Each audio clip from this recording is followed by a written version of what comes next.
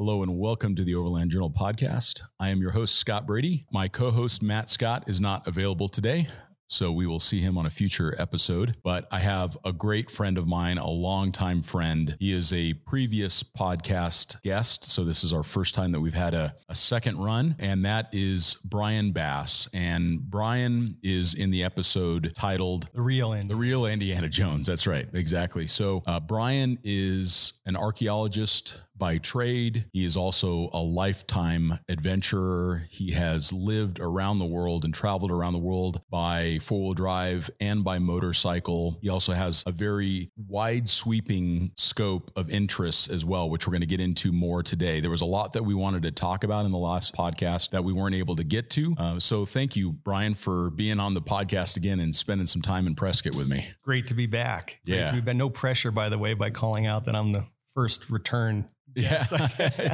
Yeah, you are. And that's because there's so much fun stuff for us to be able to chat about. And we're always scheming future adventures. In fact, maybe we'll even talk about a few of those today on the episode. But it would be great to go through a couple of those things that we weren't able to really talk about last time. So get into those with a little bit deeper dive, which I think will be a lot of fun. This episode is supported in part by Red Ox Manufacturing. Since 1986, Red Ox Manufacturing has been handcrafting the toughest soft-sided travel luggage in the world. Founded and operated by second-generation United States veterans, Red Ox bags are backed by the industry's finest warranty, the No Bull lifetime warranty. You break it, we'll wonder how, then we'll repair it or replace it, no questions asked. Designed and lovingly built with pride in Billings, Montana, using 99% American-sourced materials, Red Ox bags are unique and innovative and tough as tanks. One of the first questions that I thought would be interesting to get into more on the technical side of things is really that subject around everyday carry, because I tend to just ask you what you're using for a pen or a knife or whatever, because it just saves me so much time and research, because you usually have it nailed by the time I ask you. So let's go through what your current everyday carry is,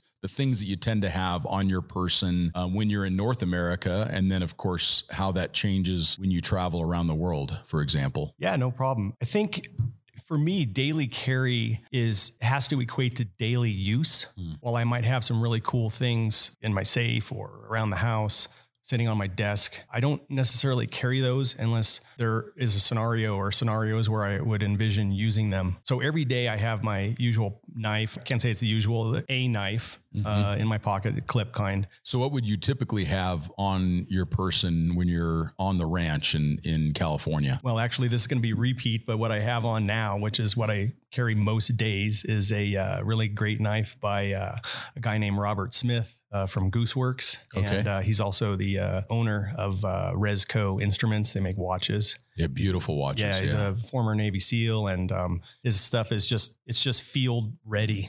I suppose people could collect his knives, but that's not really what he's aiming for. So I carry that. And is it a folder or is it's a folder? Yeah. Nice. Yeah. Very basic design. He has influences that are very obvious when you see the knives, but they're just great for the field, for thrashing about. You don't pull it out and go, I wonder if I should really use this for that task. You just take the knife out and use it. And then the other everyday carry is it's going to sound crazy, but it's a Victorinox 108, the German Army knife, GAK is what people call it. I actually carry one that wasn't one of the issue ones, but they have red handle and green handle, and they're 108 millimeters long. And that's why they're called the 108s. They don't make them anymore, unfortunately. They're a pretty interesting knife. They're just a great knife for the field. They only have a pivot at one end. They're super robust. When I was a grad student, that was the only knife that I had. And because it has a very long, there's a saw with a really stout screwdriver, blade screwdriver at the very end. So when I was riding around on my R100 PD, that was like the everyday tool.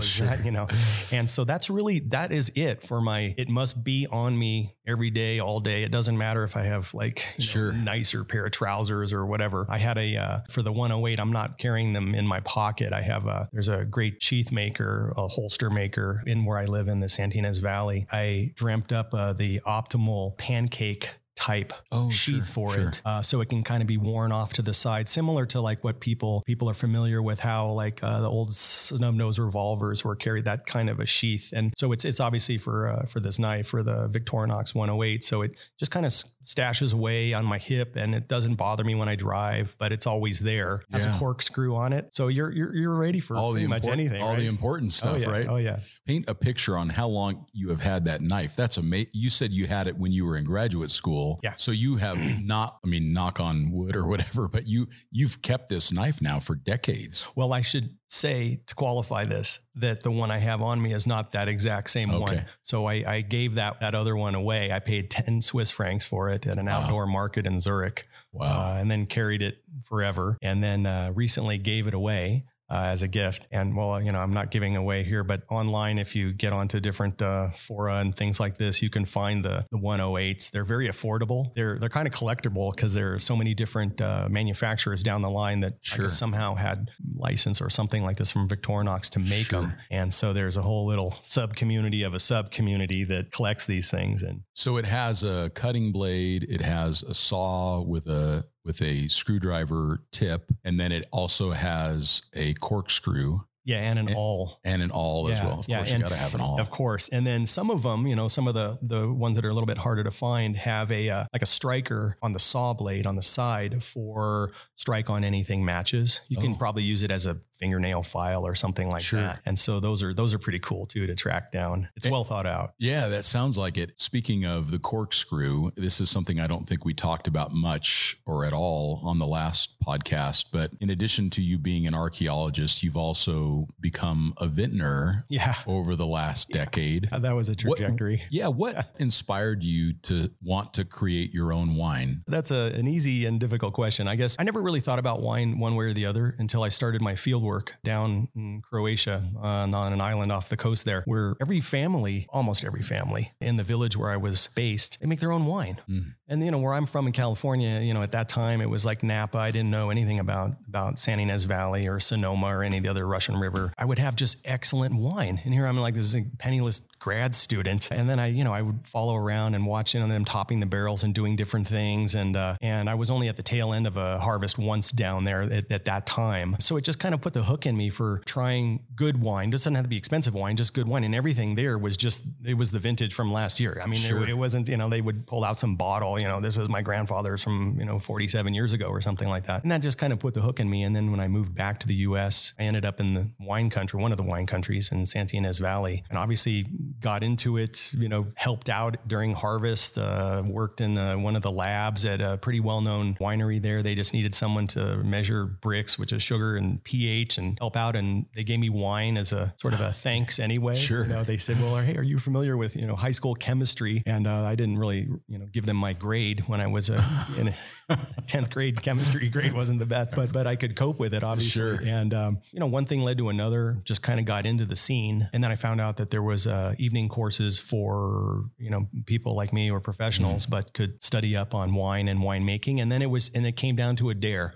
Myself and 4 other friends, we just said, hey, let's just go in on a ton of grapes and see what we can do. And so I called all my winemaker buddies, said, hey, can I borrow some barrels? Can we borrow this? Can we do that? Can you help us with this? Tell us what we do when this happens. And then that's how it started. Amazing. And because I think back when I was stationed in Italy, when I was in the Air Force, and I remember I would go and spend time with some of the Italian families that were also firefighters on the base. They would always have their family wine. Maybe they didn't themselves produce it, but their uncle did, it was their family wine, and it was all reused bottles with like questionable corks and everything. The wine always did taste so good. What's the difference? I mean, maybe it's just context, and I was in this wonderful experience and the food was wonderful. But what is it about like the traditional Croatian or Italian table wine that makes it so just drinkable, enjoyable? Well, it could be, there are so many factors that really play into it. I mean, on the Croatian coast, I would say that on the whole, if it's family vintage that's, from the last harvest, it's fairly common for them to mix water in it when you're actually drinking it. So you'll fill about half with the wine and half with water, and it's more of a beverage. Interesting. And so then, they'll even serve it to kids that, here would be underage, but that's just normal there. And you'll have it with your lunch and with your dinner. So it's fairly common. But, back to the flavor profile, I mean, there are a lot of things that factor in, and it could be the setting. Yeah. I could safely say that probably some of the stuff that I drink, in a different setting, or if somebody, did fake it and pull a cork out of something and it had a label, I would say, whoa, that was maybe not the best, at least on my palate. Right. For example, with white wines, I still train with white wines because, it might sound poncy, but for me, white wines on my palate are either really great or terrible. And so, I try to plow in there, delve into the complexity and try and refine my palate, Sure. Because somebody will hand me something, go, this is really great. And, my brain either has the killer or it's really bad. And not really bad, but, it just doesn't hit my brain the right way. And then with red wines, completely the opposite. Yeah, the definitely. whole spectrum hits my brain. My palate sends the right signal. Got it. And that's over time. Obviously, yeah, totally. And I am tasting other people's. Yeah, I'm a complete neophyte when it comes to understanding wine, but I do enjoy drinking it. But that's all that matters. I know. Really, that's all that matters. Yeah, and I do notice that context makes such a difference. You can be out with great friends, having a great meal, and talking about travel and whatever our passions may be, and the wine always does taste better in that context. And I think that that's also really wonderful as well. And a reminder that you don't have to spend $100 on a bottle of wine because it is about the context. So just enjoy the time with your friends or family. I'm still trying to figure out why, for me, in the outdoor setting, red wines just are the best. Oh, yeah. Like when you're traveling or you're by the campfire. Now I haven't figured out, it's not quantitative, of course. This is just like a theoretical, off the cuff, right? But it might be that usually the wine is a little bit on the warmer side than normal because it's been in your truck or something like that. I don't know. I find that, especially in the camping settings, I love red wine. And everything seems to taste so much better. I mean, if I do salmon over or next to the fire, and there's just something about food and even a nice drink around a campfire in a setting like that. So again, context comes back to it, and all the more reason for us to get out and go do camp, stuff. Exactly. or have a great meal with friends, right? All the more reminder to do that for sure. Yeah, that is so fascinating about the wine process, and it's well outside the wheelhouse of this podcast typically. But I think the reason why I asked that is what I find is that as people travel, their interests do become quite broad, and they're usually influenced by something in their travel. So you just mentioned that time that you had in Croatia and drinking the table wine and starting to experience the harvest. And it created this seed for you in many ways for being a future vintner. So, oh yeah. And it came back years later, the boomerang went out, and then I kind of forgot that, it was floating around out there, and then just hit me one day when I realized, wait, I'm living in one of the wine countries of California. Sure. Why not jump in and, learn more, not spend more, but just learn more. Sure. And of course I would cruise around, and if some tasting room had something going on where it didn't really, other than the tip, I didn't have to pay. Sure. Totally. And your wine is also, it's available in many of the restaurants in your area. In a few. Yeah. And what's the name of your wine brand? Brancino. You won't find the website yet, where it's work in progress. You know how that is. Oh, totally. Well, no, you're too busy consuming the inventory, right? Right. So, exactly. Yeah. Oh, that's great. On the other part of the everyday carry, you do tend to be fairly mindful of the clothing that you have. Even this morning when we were grabbing coffee, you talked about when you were in Edinburgh and you would go into the outdoors there in the northern part of the UK, that you would have to bring along all of these different layers because the weather could change so dramatically. So what are some of the things how do you think about that today? You do live in this sunny part of California, but maybe when you're not in the sunny, a month of bad weather. Don't give me that, right? So during the month of bad weather, what do you typically bring along as your mid layer and your outer layer, your shell? What do you typically use now? Well, it's interesting because over time, I was in Scotland in the early and through the mid 90s, and maybe merino wool was around then, the thinner wool layers, but I didn't, if it was, I couldn't afford it. So it was just sort of having some sort of long john-esque thing underneath, and then like a heavy sweater. And now I definitely focus on merino wool. As a matter of fact, I can almost exclusively wear just that. I mean, everything from a collared shirt. I mean, I wear it on hot days, not because I need the warmth, but because if you just have one loose layer of that, it doesn't smell, you can kind of, they tend to look a little bit nicer. I find that at least for me, I get a lot of holes in them from just wear doing seat belts in old trucks or whatever. Sure. Things clip in and then you get a little tear, but that's part of the look. Yeah. So I focus on that as sort of my bottom layer and sometimes the mid layer, because that also obviously when wool gets wet, you retain some warmth there. And I feel that that's important. And then for the outer layers, I've recently sort of rediscovered down jackets, some of the stuff from Patrick Ma at Prometheus Design Works. Yeah, those Love are that great, stuff. great little puffy jackets. Yeah. I'm totally sold on them. Yeah. And then the fact that you can stuff it into the back pocket and make a camp pillow. And then it also includes a neck pillow stuff sack. Yeah. And I've used that on every trip now. And I just leave it stuffed into the pocket while I'm on the plane. That way I just have it clipped to my carry-on bag or whatever. Yeah, they're really good. Yeah, definitely. They're very impressive, the overall quality. And also now there's some technology that's gone into the down.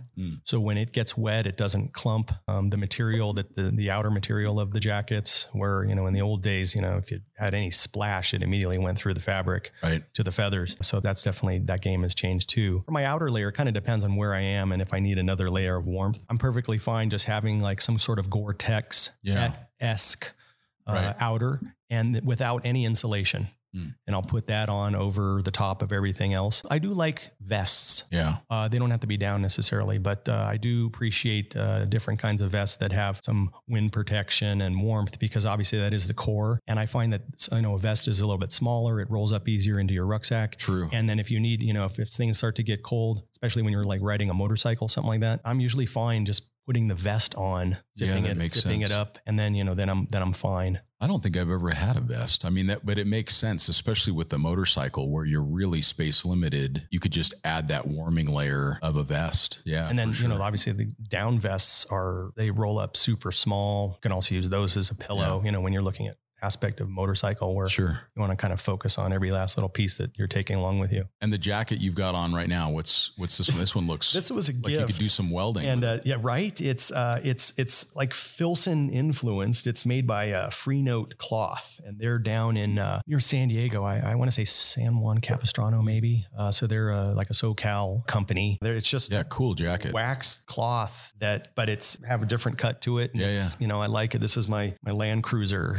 working on the farm jacket. It's perfect. It's totally great. Yeah, it's perfect. Yeah. Well, let's segue that. I mean, talk a little bit about your newest acquisition, your newest vehicle that you added to the fleet. Yeah, I guess maybe a little more than a year ago, picked up from a buddy, Toyota Land Cruiser BJ40, 1978 BJ40. It's a diesel. It started out life as a Canadian market, left-hand drive diesel. It's one of those trucks where you just don't really know the full history, although the person that he bought it from, the gentleman who I bought it from, said that it was down in a coffee bean plantation in Central America for quite a while. Normally I would be, because obviously as an archaeologist, you hear a lot of stories that are pretty far from the truth. But just wrenching under the hood, there's red dirt caked everywhere. Sure. And so I would believe that you can see where the rust is and everything, and the repairs. Sure. What did somebody recently gave me the term native repair, right. Where you can see that this was done in some garage in some village somewhere. And it wasn't to get it going, just to keep it going. And at some point, one of the previous owners put in a 3B diesel motor from 1982. So it's a little bit better than the motor that originally came in it. And then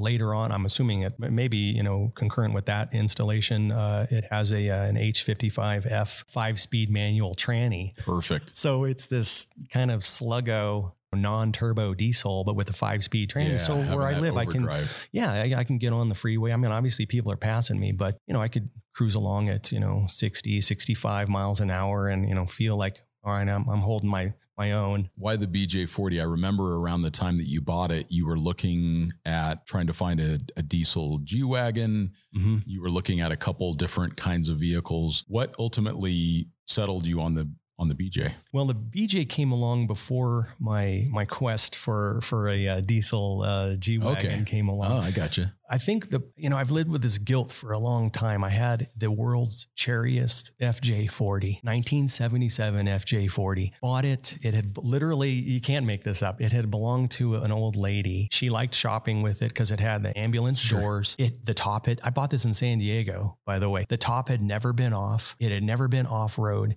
It really didn't have any scrapes. It had the original rear heater.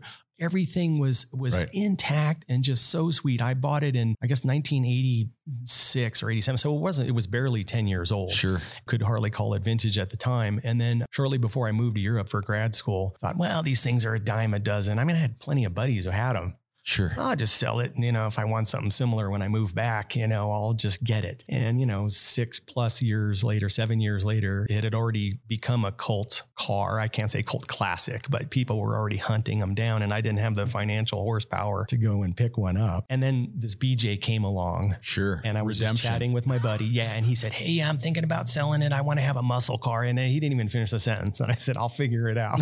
Just, I'm buying that thing. That is crazy that your FJ40 was a 77. And I didn't even know that you had an FJ40 before, because the one and only FJ40 I ever owned was a 1977. Best year ever for them. Well, it was a pretty good year for those. They had the disc brakes in the front, and the later, like the early 80 ones were so limited production, and they had some additional things like power steering and all that, made those very, very expensive. The 77 I had, it was red and it had the rear heater, uncut fenders. And I drove that for 5 years. Didn't make a lot of money on it, but I never did any. I cleared a little bit. With I never had to fix anything. I did add things like air conditioning, and I did gussy it up a little bit. I put a winch on the front and things like that, but I never needed to fix anything. It never broke. It never needed a repair. To use a car for 5 years and then make a little profit on it, that just doesn't everything's an appliance now. Yeah, totally. And to be able to have a vehicle like that, I mean, that's why they're so charming. Yeah. And in that vein, I had to have some redemption in some way. Yeah. And now I find, it's my daily driver, the BJ40. Every day I can't wait for, I got to go to the post office. Cool. Get in there. Right now the passenger side window doesn't lower. I've got the parts on order, but the crank doesn't work, and it leaks a little bit of water if it rains on it. Sure. And I now park it under a carport, so it's protected, at least from that kind of stuff. But I can't. Every day I look forward to jumping in it. If I make up an excuse, I'm going to go to the market. And that's because you needed to give your Tacoma a little bit of a break. What year is your Tacoma? 2003. And how many miles did you just hit with that thing? Just crossed 300,000 miles. It's unbelievable. Yeah. Yeah. As long as I have known you, you've had that truck. And did you buy it new or near new? Brand new. I think it had like 21 miles on it or something. It's unbelievable. And you've really been thoughtful about how you've modified it. Being a Gen 1 Tacoma, it is kind of that high water mark. It was still a little smaller than they got in the Gen 2. The motor was fine. The 3.4 liter was fine. Very, very reliable. People commonly get over 300,000 miles out of those engines, but you were pretty tasteful in how you modified it. What are some of the things that you did to your Tacoma that you liked the most? The modifications that you think really stood the test of time for you? Well, I could definitely say the steel wheels that are just the Toyota manufactured. I think they're actually made to be the spares. Yeah. They look cool. I think I had them powder coated early on. Yeah. They come black anyway, but they'll start to rust because maybe they're purposed for being squirreled away as a spare. But I put those on it and sold it came with some aluminum wheels. I really liked that. Yeah. That was more of an aesthetics thing, obviously, but as far as, holding up too. Sure. I beat them up and everything's fine. I don't go, oh, wow, there's a ding here, there's a ding there. You'd hit it with a rattle can. And then everyone comments on it. Like, where did you get them? And I say, well, you could just go to the dealership and get the spare rim. It's steel. Well, that truck really hasn't had that many mods. I have like King shocks on it, which ended up kind of lifting it. Oh, you know what? I do have the Deaver leaf springs. Yeah, those are great. I went to the Deaver shop, wherever that is in the LA basin. That was crazy because they started out making leaf springs for buggies and carriages. Horse and buggies. Yeah. So cool. Crazy. Yeah. And then I'm talking with the guy about, this is what I'm going to have in the back of my Tacoma and stuff. And then other than that, I think the only other thing besides the bumpers was putting on a snorkel. Yeah. Everything else is bone stock. Yeah. And you put, is it an ARB bumper in the front? ARB bumper in the front. One day I was down at Illumines for something unrelated, and with the Tacoma, and somebody there, not Dave, but somebody else mentioned that they had done a template for that Gen 1 Tacoma for a rear bumper. They said they could make one up if I was interested in it. And I just said, oh yeah, let's do it. Let's do it. So on the rear, cool. It has an aluminous bumper, which is good because those trucks were fairly sensitive to payload. They didn't have a lot of payload. So yeah. And I'm a big fan for lightening where you can, and then keeping things light. So, and then you have a canopy on the back, is that right? Or just a shell, just a shell. Yeah. Just a shell. And then on top of that, the front runner, their minimalist slimline rack that I can put whatever, and I've done rooftop tent tests with it and just my own gear. Yeah. And that's really, that's such a great truck. I remember seeing the other day, I think you sent me a text with it hitting 300,000 miles. That was just awesome. Right. It was just awesome. So it's just so impressive, the reliability of those vehicles. Those have become cult, and they deservedly so for sure. Although that's my conundrum right now. Yeah. Because it's getting long in the tooth. It runs fine, but it's pressing on now towards 350,000 miles. So then where do I go? And one of the things I'm exploring is maybe putting a 2.8 liter diesel in it. Yeah. Or selling. I don't know. I have to think about That's tough. That was our very first project vehicle. I remember that white one you had. For Expeditions West. We did a 2004 crew cab TRD Tacoma. Same one. Yeah. Same awesome. Rig. Just different year. Yeah. Yeah. What a cool rig. I mean, you can see over the hood. Yeah. They're more nimble. They feel more nimble anyway than the later generation Tacomas. They are a little smaller, and that's what I think made them a little more useful in that regard. Those are such neat trucks. I totally agree. And it's just fun that you've had. I mean, if you think about the money that you have saved by just keeping that same truck for all of this time, well, when people will lease a vehicle and they're just constantly in this $500, $600, $700 a month payment program. Whereas if you just buy something great, like a BJ or a Tacoma, and drive it for 20 years, because it's almost 20 years. I know. It's just coming up on 20 years. Right? It's unbelievable. Exactly. Yeah. You save so much. And then that truck is still probably worth 12 to 15 grand, which surprises me. Yeah. That's amazing. And you could still find ones out there unmodified. Yeah. Especially the crew cab, the double cab, like you find them out there. Yeah. They were just daily drivers for people. Yeah. What a neat vehicle for sure. And we're going to take a quick break. This episode is supported in part by DMOS Collective. One of the worst shovel problems you can have is not having one to begin with, not having it when you need it. And DMOS Collective solves this problem with its world-class shovel designs that are all American made. They are ultra tough. They are also full-size but completely collapsible and are built to survive a lifetime of adventure. You can kit out your overland vehicle with DMOS for summer overlanding with their all-new stainless steel Delta shovel. Use code OVERLAND10 for free shipping on your order. Thanks again, DMOS, for supporting this podcast. The next thing I wanted to chat with you about, because you have met so many interesting people in your travels, is talk a little bit about the 2 to 3 people in your life that you've met in your travels that really inspired you, or maybe they woke something up in you, or you learned some really valuable life lesson from these people, because you've accomplished so much, Bryon. And maybe this isn't the case for you, but I know for me that at times I just needed that bit of inspiration to go that next step or to push on a little further. Who are those people for you? Well, I guess the qualification that you had was through my travels. Or otherwise, My first instance, closer to home, definitely my father and mother, just because of who they are and how they've been supportive. Not necessarily financially, just supportive of, okay, you want to do this, you want to do that. I mean, maybe I mentioned before, but my father was a paratrooper and then he went into the special forces. This was in the late 50s, early 60s. So it's not, recent. And then went into the movie business after a short term selling paper bags. He became a stuntman and was a professional stuntman for the rest of his life. My mom, she's 81 going on 31. Yeah. She goes on, 3 to 5 mile hikes every day. And she's just solid world traveler, been everywhere. And I can safely say that just learning from them about this is your planet, go capture it, go see it, go experience it. I mean, when I had an opportunity to do a semester as an undergrad in college overseas, it was in London, I threw away the paperwork that showed up. And my mom said, hey, by the way, you look at the specs and, this is the kind of thing we can possibly afford. It's just really the round trip. And then you have a stipend and et cetera. And that was, I would have been, I would have just stayed home that semester and just worked through class as I did. And that was what put the hook in me. And that's how I ended up getting into the field as an archaeologist and going to the Middle East to work as a professor I met in London. And, it's just on from there. But as far as the travels go, I think one of the main influences for just capturing and learning, continue to learn and do until some power that be takes you out is definitely Sir Fitzroy MacLean. He, to kind of give a thumbnail, I did a book report or a book review for, I can't remember, it was some years ago for Overland Journal. One of his, I think one of the best books is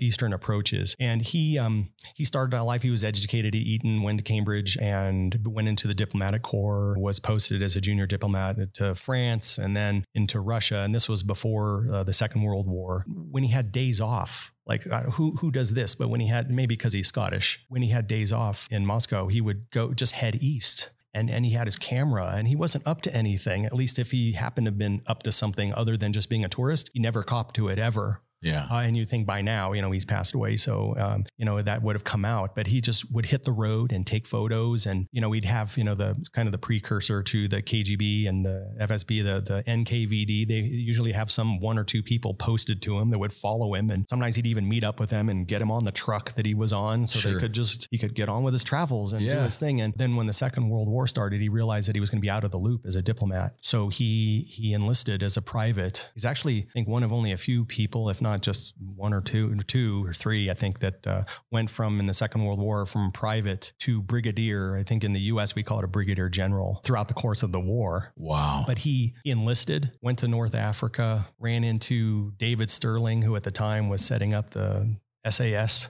I mean, they didn't have, this was a new unit, they linked up with the long range desert group. In the early days, they just learned from learning the hard way about, how to conduct operations in those environments. And, you see over time, a very short period of time, they started taking on native garb and native look and not having the grooming standards that normal soldiers had. And so at some point, making the whole, that story short, Churchill found out that they had this diplomat trained as a commando, and he was then sent into Yugoslavia, parachuted in to link up with Tito. Wow. And it's just, his story goes on and about how he had to learn, Serbo-Croatian. He spoke Russian, which is in the Slavic language group, like then Serbo-Croatian. You can't say that you're fluent in it. I mean, maybe some of the nouns or verbs or whatever are similar root, but so he had to bone up on that. Amazing. And then after the war, he continued on as a member of parliament. He actually became one during the war,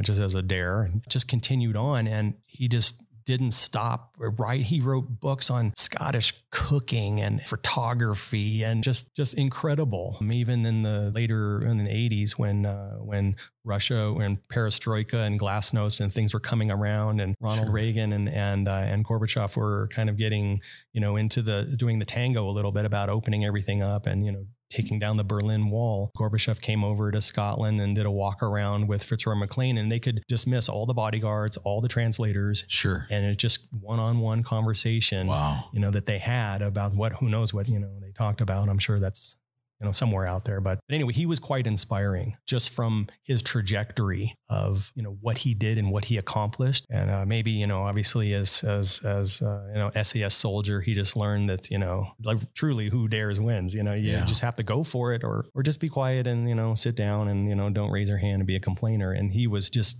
really, an inspiration. Yeah. You met him at one point. Yeah. And his family, his wife, Lady MacLean. And 2 summers ago, I ran into one of his sons down on the island of Korčula. That's one of the funny things after the war.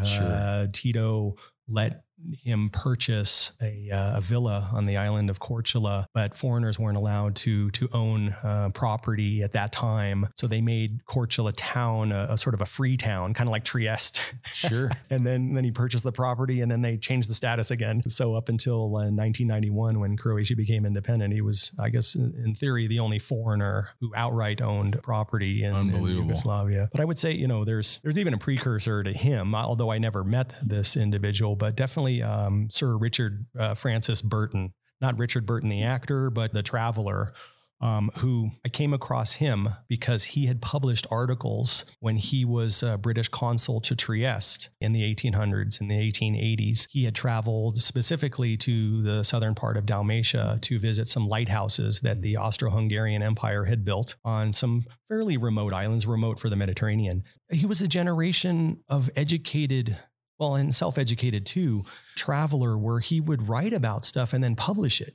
So when I started doing my graduate work down there on some of these outer islands, talking about things like the geology and the flora and the fauna and stuff like this, I asked a colleague who was out of a museum in the in Split, in the coastal city of Split, where can I find the best references for soils and geology and stuff like that for those smaller islands? And he said, oh, it's still Richard Burton's original writings from the 1800s. Oh, I mean, to just be aware of that. And at the same time, you know, when you really dive in on that individual, Richard Burton, I mean, he was, you know, the first Westerner, at least that anyone knows about, to go to Mecca during the Hajj, dressed in local garb, speaking Arabic. And he translated, you know, from Sanskrit, the Kama Sutra. And it just goes on. And they believe that he could speak. And, you know, this is like when, in the days where you had to put your money where your mouth was, you know, upwards of almost 30 languages.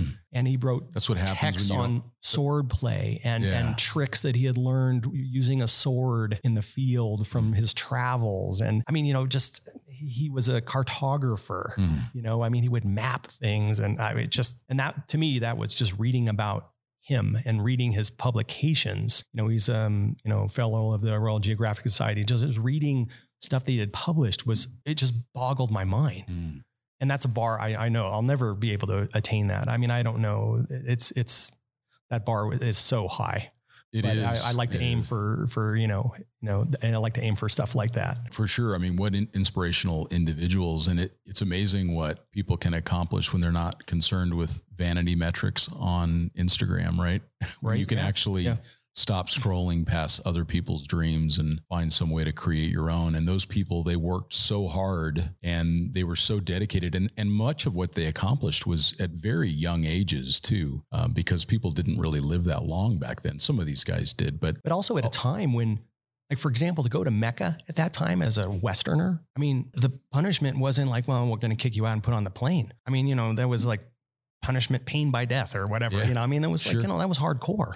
Or going to locations where, you know, you couldn't like bone up on the language en route, you know, or read the, you know, the travel guide, you know, on the way. And then that's just stuff that we don't have that. I mean, it's hard, you know, to find individuals like that. And then also just some of the publications where you're like, did he just stay up late at night every night and write it out? I mean, it wasn't like he had Microsoft Word or something where you could, you know, delete that paragraph and, you know, move that one around and change the spelling or whatever. And they were prolific journalists back then. They just would journal every day and they would keep track of their experiences. And I think that when you write that much, like many of them did, they wrote on a daily basis. Churchill's a great example of that. I mean, he was absolutely prolific as a writer. I think he wrote more books after the age of 60 or 70 than most authors do in a lifetime. And I think it's when you journal every day and you write on a regular basis that you just get so much more efficient at it. I know that when I stop writing for a period of time because something else is demanding my attention, when I need to get back to it, it's a false start. It's hard to get started. You got to dive in. I struggle with it. Yeah. But those guys just they never stopped writing. I can't fathom it. Yeah. I mean, even now, I mean, obviously I'm in the modern age. So, you know, they must have spent hours every night. Yeah. They didn't have television or other sources of entertainment. They were just voracious readers and writers. Yeah. Pretty impressive. Anybody else come to mind? That's a great one. Wow. Yeah. I would say those are the two, you know, like that really kind of stick out. Obviously Fitzroy McLean with my travels, and Richard Burton as I stumbled across him literally, you know, in his publications, I should say, and then just started to do my own research. I'm like, who is this guy? Yeah. You know, like, and when he was done on the Dalmatian coast, that was at the end of his career. And you find out that, you know, he had published drawings of like stone tools and descriptions of flora and geology and sediments and soils. And at that time, you have to recall that like before that, at least in the UK, there was a guy named William Smith, you know, who kind of, you know, predated him, he's the sort of the father of modern English geology. And at first people just kind of, you know, sort of poo-pooed what he was up to. He was self-taught. And then Darwin came along and, you know, was obviously aware of William Smith identifying fossils in different strata. And then you have somebody like Richard Burton come along who was obviously aware of everything that those guys were up to. Sure. And then he went out in the field and just started writing about stuff. And at that time, it wasn't like popular. People weren't ready for what Charles Darwin had to say. at that time. Amazing. Yeah. Yeah. So anyway. Impressive. Yeah. No, for sure. I guess to segue a little bit, recently you wrote an article for Overland Journal where you were talking a bit about mindset and safety around travel. And I guess it's important to preface this whole conversation with the fact that the world is incredibly safe. It is a common misconception that the world is less safe today than it was in the past. And that is the furthest from the truth. The world is far safer than it ever has been. There's more periods and regions in peacetime right now than ever in history. It is very safe time to be a human traveling and bouncing around the world. But if we do come in with a little bit of a mindset and some preparation in our travels, we can help reduce that likelihood of something going wrong. And that could be just as simple as someone breaking into your room and stealing your camera, which is, very disruptive to a trip. But let's talk a little bit about what you discussed in that article, primarily around lodging and kind of that mindset with the traveler. Well, I think a lot of it has to do with it's common sense in many cases. You don't have to delve into it that deep as a traveler, or you don't have to be paranoid. I know that a lot of people will kind of go for that as wow, it sounds like you're really paranoid when you travel. But I'm actually not. I totally get into the experience of being outside of where I live and my culture. But at the same time, it's not a big deal to like walk around the hotel that you're staying in and go, hey, how would I get out of here if there's a fire? Yeah.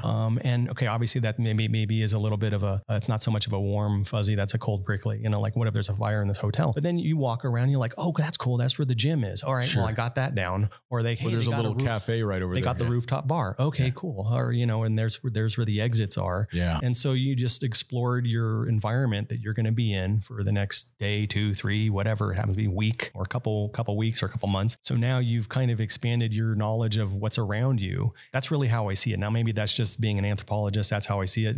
There's nothing, I'm not worried about people coming in, breaking into my room. Obviously, when you're staying anywhere, that's not your own setup. You have to assume that it might not be secure. Sure. I won't say not safe. It's just not secure. Sure. I mean, you know the deal. Sometimes you travel to places where, something on your wrist is more, with that alone, a whole village could prosper for 5 years. Sure. Or they'll never even have any technology like that. Maybe they don't need a technology like that. Right. I think that, there are certain safety, precautions, I guess you could say that people can take along the road. But some of it's like, have a flashlight. Yeah. I mean, I've been in hotels where the power goes out and you're like, okay, got the flashlight. Cool. I wasn't being paranoid. Yeah. Just have a flashlight, simple one.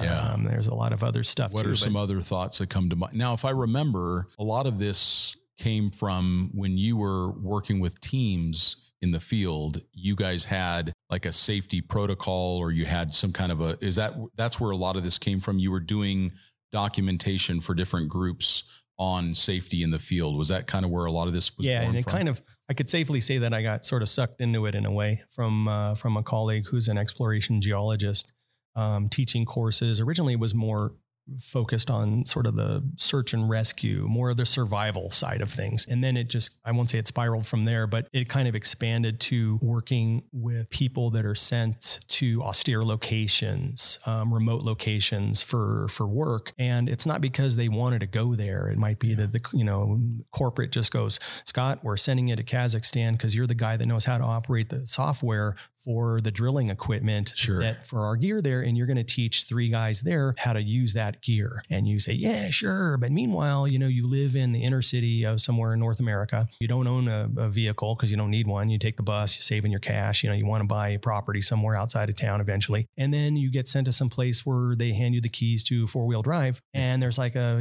15 kilometer, 15 minute, 2 hour, whatever drive to the work location.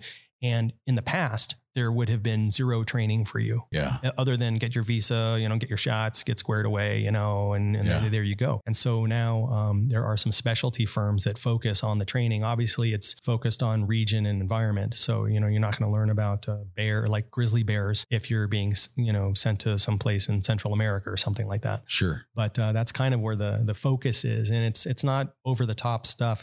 Some of the courses that I've provided, I start out with, okay, everyone just do an internet search for geologists taken hostage. And it's just pages and pages and pages and pages. So then how about this tourist taken hostage, and then it's just even more pages that come up on an internet search. And then we'll say, okay, what's the safest country, or what's the safest country that we feel, when it's presented to the rest of the UN, everyone usually says Switzerland or Liechtenstein or some San Marino, some little place. Okay. So type in Swiss tourists taken hostage, and then it still comes up with stuff. Yeah. So it doesn't matter. And, like you said, the world is a safe place, but if you're transiting areas or working in areas, it can help to just kind of be aware so that you're not the target.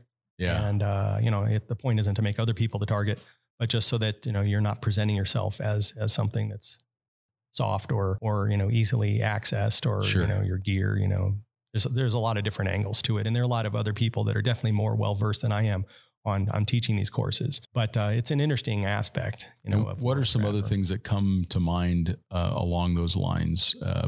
So it could be the way that you operate your vehicle, or, even the process of checking into the hotel. What are some things that come to mind for you? Those practical pieces of advice that the listener could really back your vehicles in when you, even if it's just a rental car, even if you're on Maui, back it in. If you talk with people that teach, public safety driving to law enforcement or fire, most accidents happen backing out of spaces. Those are people, men and women, that are trained in being, active and driving at speed and going from 0 to 100, not just physically, but, from getting a call and going. And that's when most accidents occur, in pulling out of a space is backing out of the space or bumping into something. So back in, and also backing in, there isn't any quantitative information, but it definitely conveys that the owner of that vehicle is aware.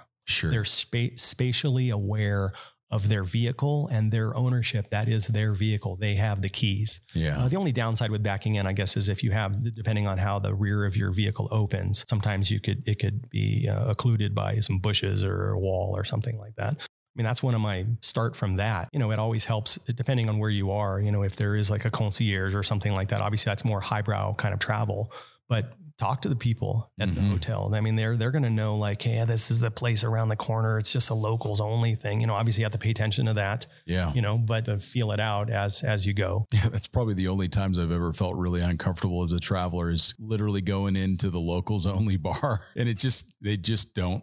They're like, we see tourists every day. This is our chance to get away from all of you. Would you just? And then here you are rolling on in. It's probably the only time I've ever felt uncomfortable. It's literally the back alley. But then there's also 100 more times than that I go into the locals only backcountry bar, and they're just stoked to see us. So. Oh yeah. And then tell you about their country, their city, what's going on. Oh, hey, by the way, you're here during the olive harvest, Oh, it's so we have the best olive oil, whatever it happens to be. Yeah. I mean, there's so many different aspects to it, knowing how to get out of your hotel room besides the front door. Yeah.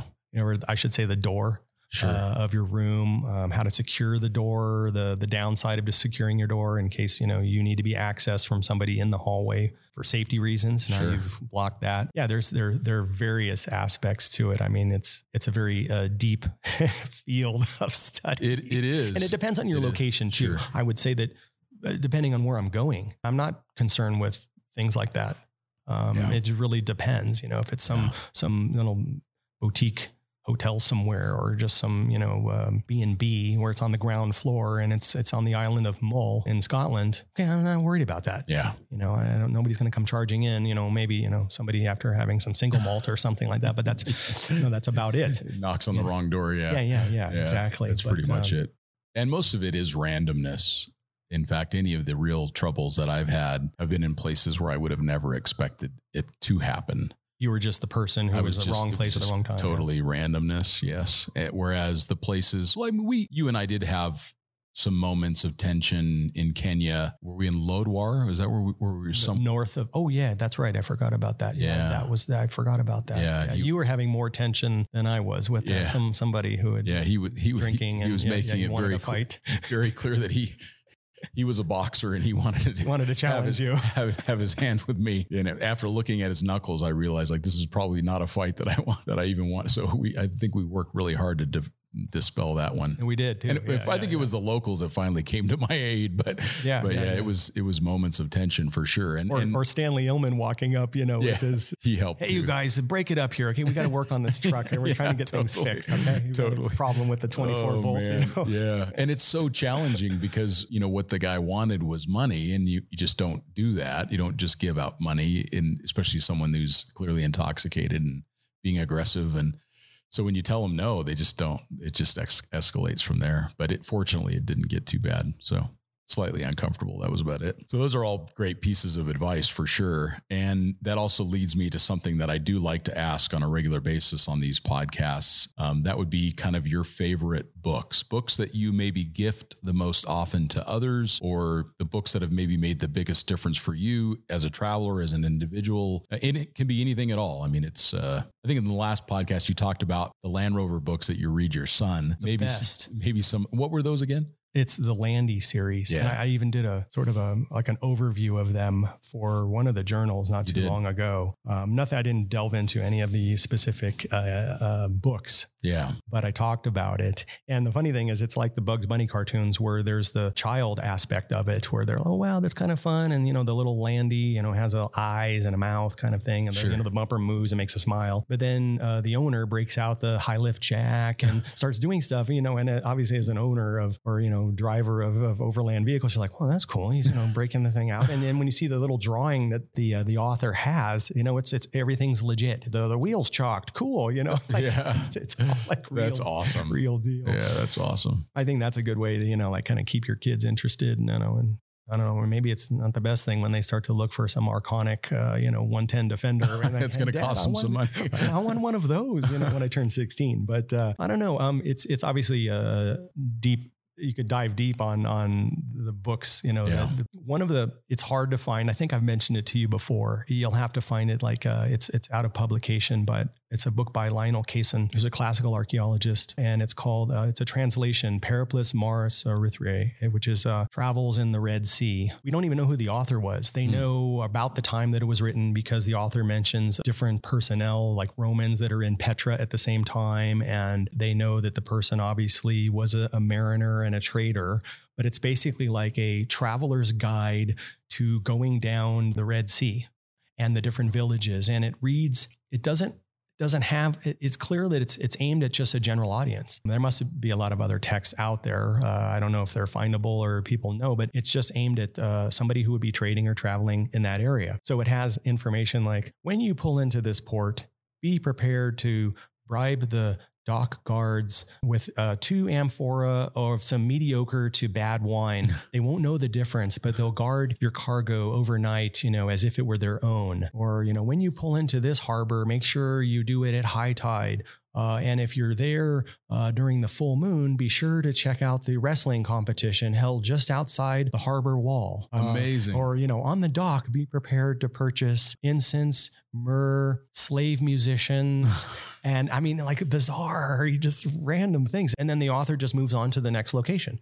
But the author also talks about different types of vessels at length, about what they look like. Some of them clearly, the description is almost like a rib, like a Zodiac kind of inflatable. And he's surmising there must be animal skins or something. And they're just a near shore floating boat with somebody paddling. And then other ones that are deeper draft with sail, this and that and the other. Fascinating. And it doesn't have any other purpose other than that.